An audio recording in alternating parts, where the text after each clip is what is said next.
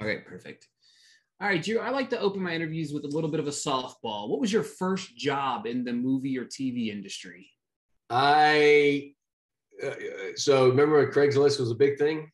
Yes, I do. I reached out on an ad on Craigslist to be in a horror movie, and I've never acted before. I was 30 years old, and I just didn't know if I could.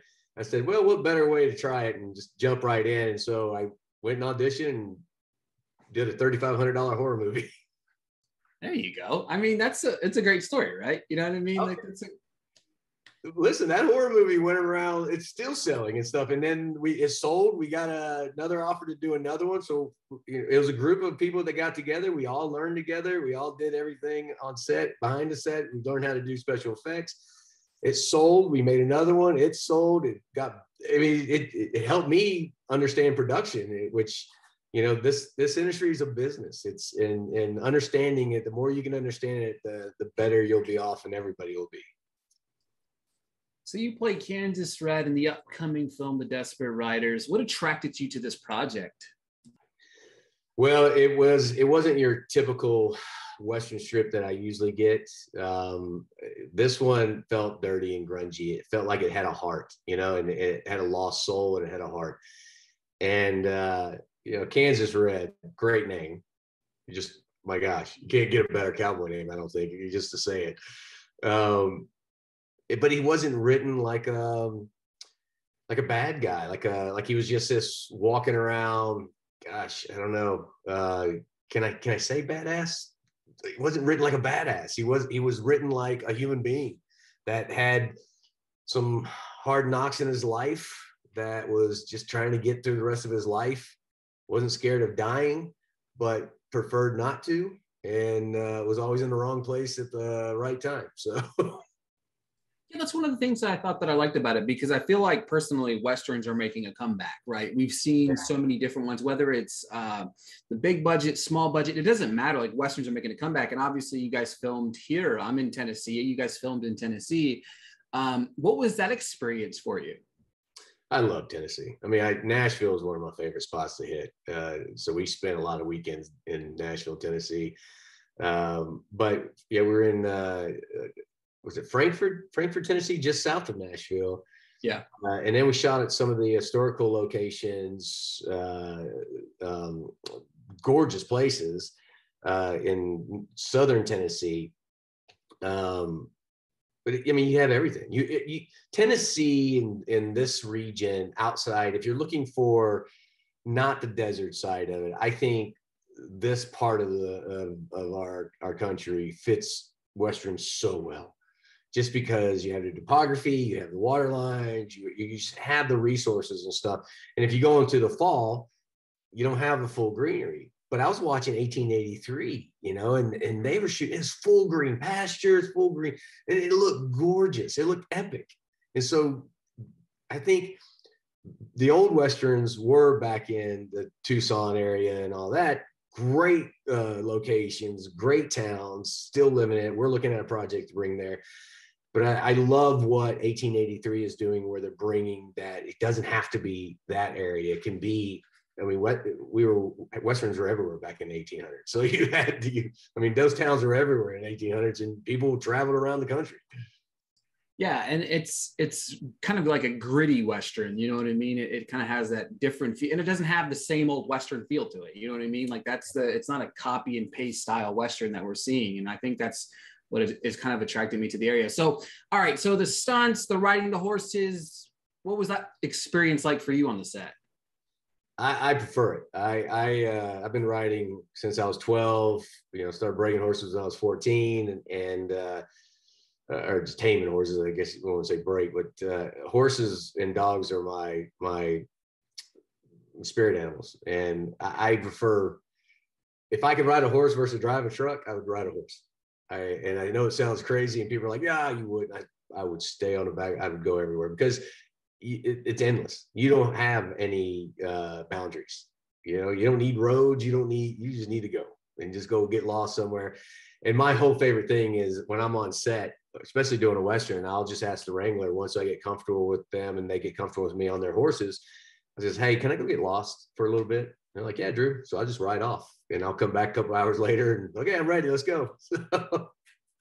Yeah, that's awesome. Because you're right. It's a different style. It's a different feel to it. I think it gives you kind of that more freeing feeling of kind of not necessarily in control, obviously, because the horses, can do whatever. But I do think that it's pretty cool to see that kind of relationship. You have to build a relationship with the horse. Like you don't have a relationship with a truck. You know what I mean? You have to build that trust, right?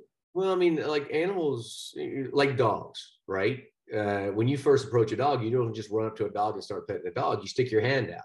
You show respect, and they sniff you and stuff, and they make sure that you're not any kind of threat.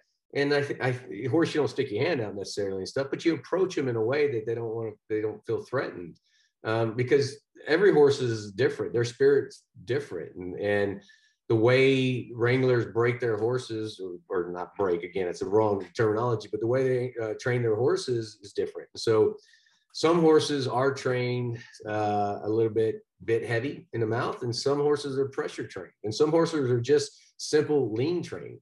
And I've been on them all, and I've been bucked off of them. I've been but I prefer when I can to do my own stunts on them. I mean, understanding the risk and the insurance claims. So I absolutely would step out of the way and let the stunt guys do it. But, at the end of the day, I love it. And I would much rather have the camera capture me than try to have to do a pull out on a shorter lens and catch more of the scenery and stuff just to fake it to me. So. For sure. So your story, obviously kind of reading your bio, like your story is very interesting to me because you didn't have the prototypical path to being an actor or to getting to where you are now. You know what I mean? Like you were in the military. First, I'll thank you for your service for that. And then after that, it's kind of like and then now you have your own production company. What kind of made you want to form that own production company? I was intrigued by your story from start to finish, and I don't have all day to kind of pick through it, but like kind of what made you follow that path? I've always been an entrepreneur. I got out of the military and I opened up businesses. And 30 years old, I woke up stressed out of my mind, going, "What am I doing?" And I wasn't happy chasing money, and I wanted to chase a passion. And so I had lucky to be on a set in Tokyo, Japan, on a Dell's computer commercial. And 5 years later, I was 30 years old, and I go, "That's what's going to make me the happiest. That's what still is what I think about." And so I took a chance on myself at 30 years old. And I said, well, I didn't know anything about business, and that's worked out so far. So why not? And I got in front of every camera I could get in front of. I got in front of acting classes and learned if I could break out. I went as far as go to therapy just to get out of my head and my preconceived of my life because of the things I grew up in. And I just started becoming more and more open to opportunities and reaching out there and being seen. And I got a relationship of a guy you could trust. I would show up, I would do my work, I would not freeze up, know my lines, and go on. And so it wasn't slowing anybody down. And that allowed me to build into relationships and allowed me to eventually trust in building my own production company. And so it's been an incredible journey, but that's a short version of a very long story. So yeah, that's what I said. I mean, we didn't have all day here to kind of discuss it, but it just kind of digging deep into your story, I was kind of really intrigued by that. And of course, I'd be crazy not to at least ask one question, going back a little bit there in your time as Mr. Wade Aiken on Friday Night Lights. Just what kind of memory do you have playing in that show? And did you expect it? So many years later, anytime it comes on a streaming platform, everybody goes crazy about it. Like, did you expect that? I remember season 2 when they were saying we may not come back, right? Because the network didn't want it back. The football wasn't a big thing for them. And then On Demand came in and kind of pulled us back in and really revamped the value of it. I mean, Friday Night Lights was always going to be my family because it's kind of my big show that kicked me off. I'm working with Jesse Plemons right now and Brad Leland on a HBO series, Love and Death. Me and Kyle stayed dear friends. We talk occasionally. We're part of the same charity called Wish for Our Heroes. He introduced me to my best friend. I mean, it's just this whole thing. But I tell you, the most exciting was seeing Kyle win. uh, for that role in Friday Night Lights, because it well deserved, and it was a critically acclaimed show, but it just never got the attention it really needed, and now it's getting it. And so, I mean, everybody's talking about it. I mean, I got that and Breaking Bad in the same year, and I was like, Breaking Bad was season 2, and no one knew how big that was going to get yet and stuff, but they just knew there was something special about it, and both of those just taken off so well.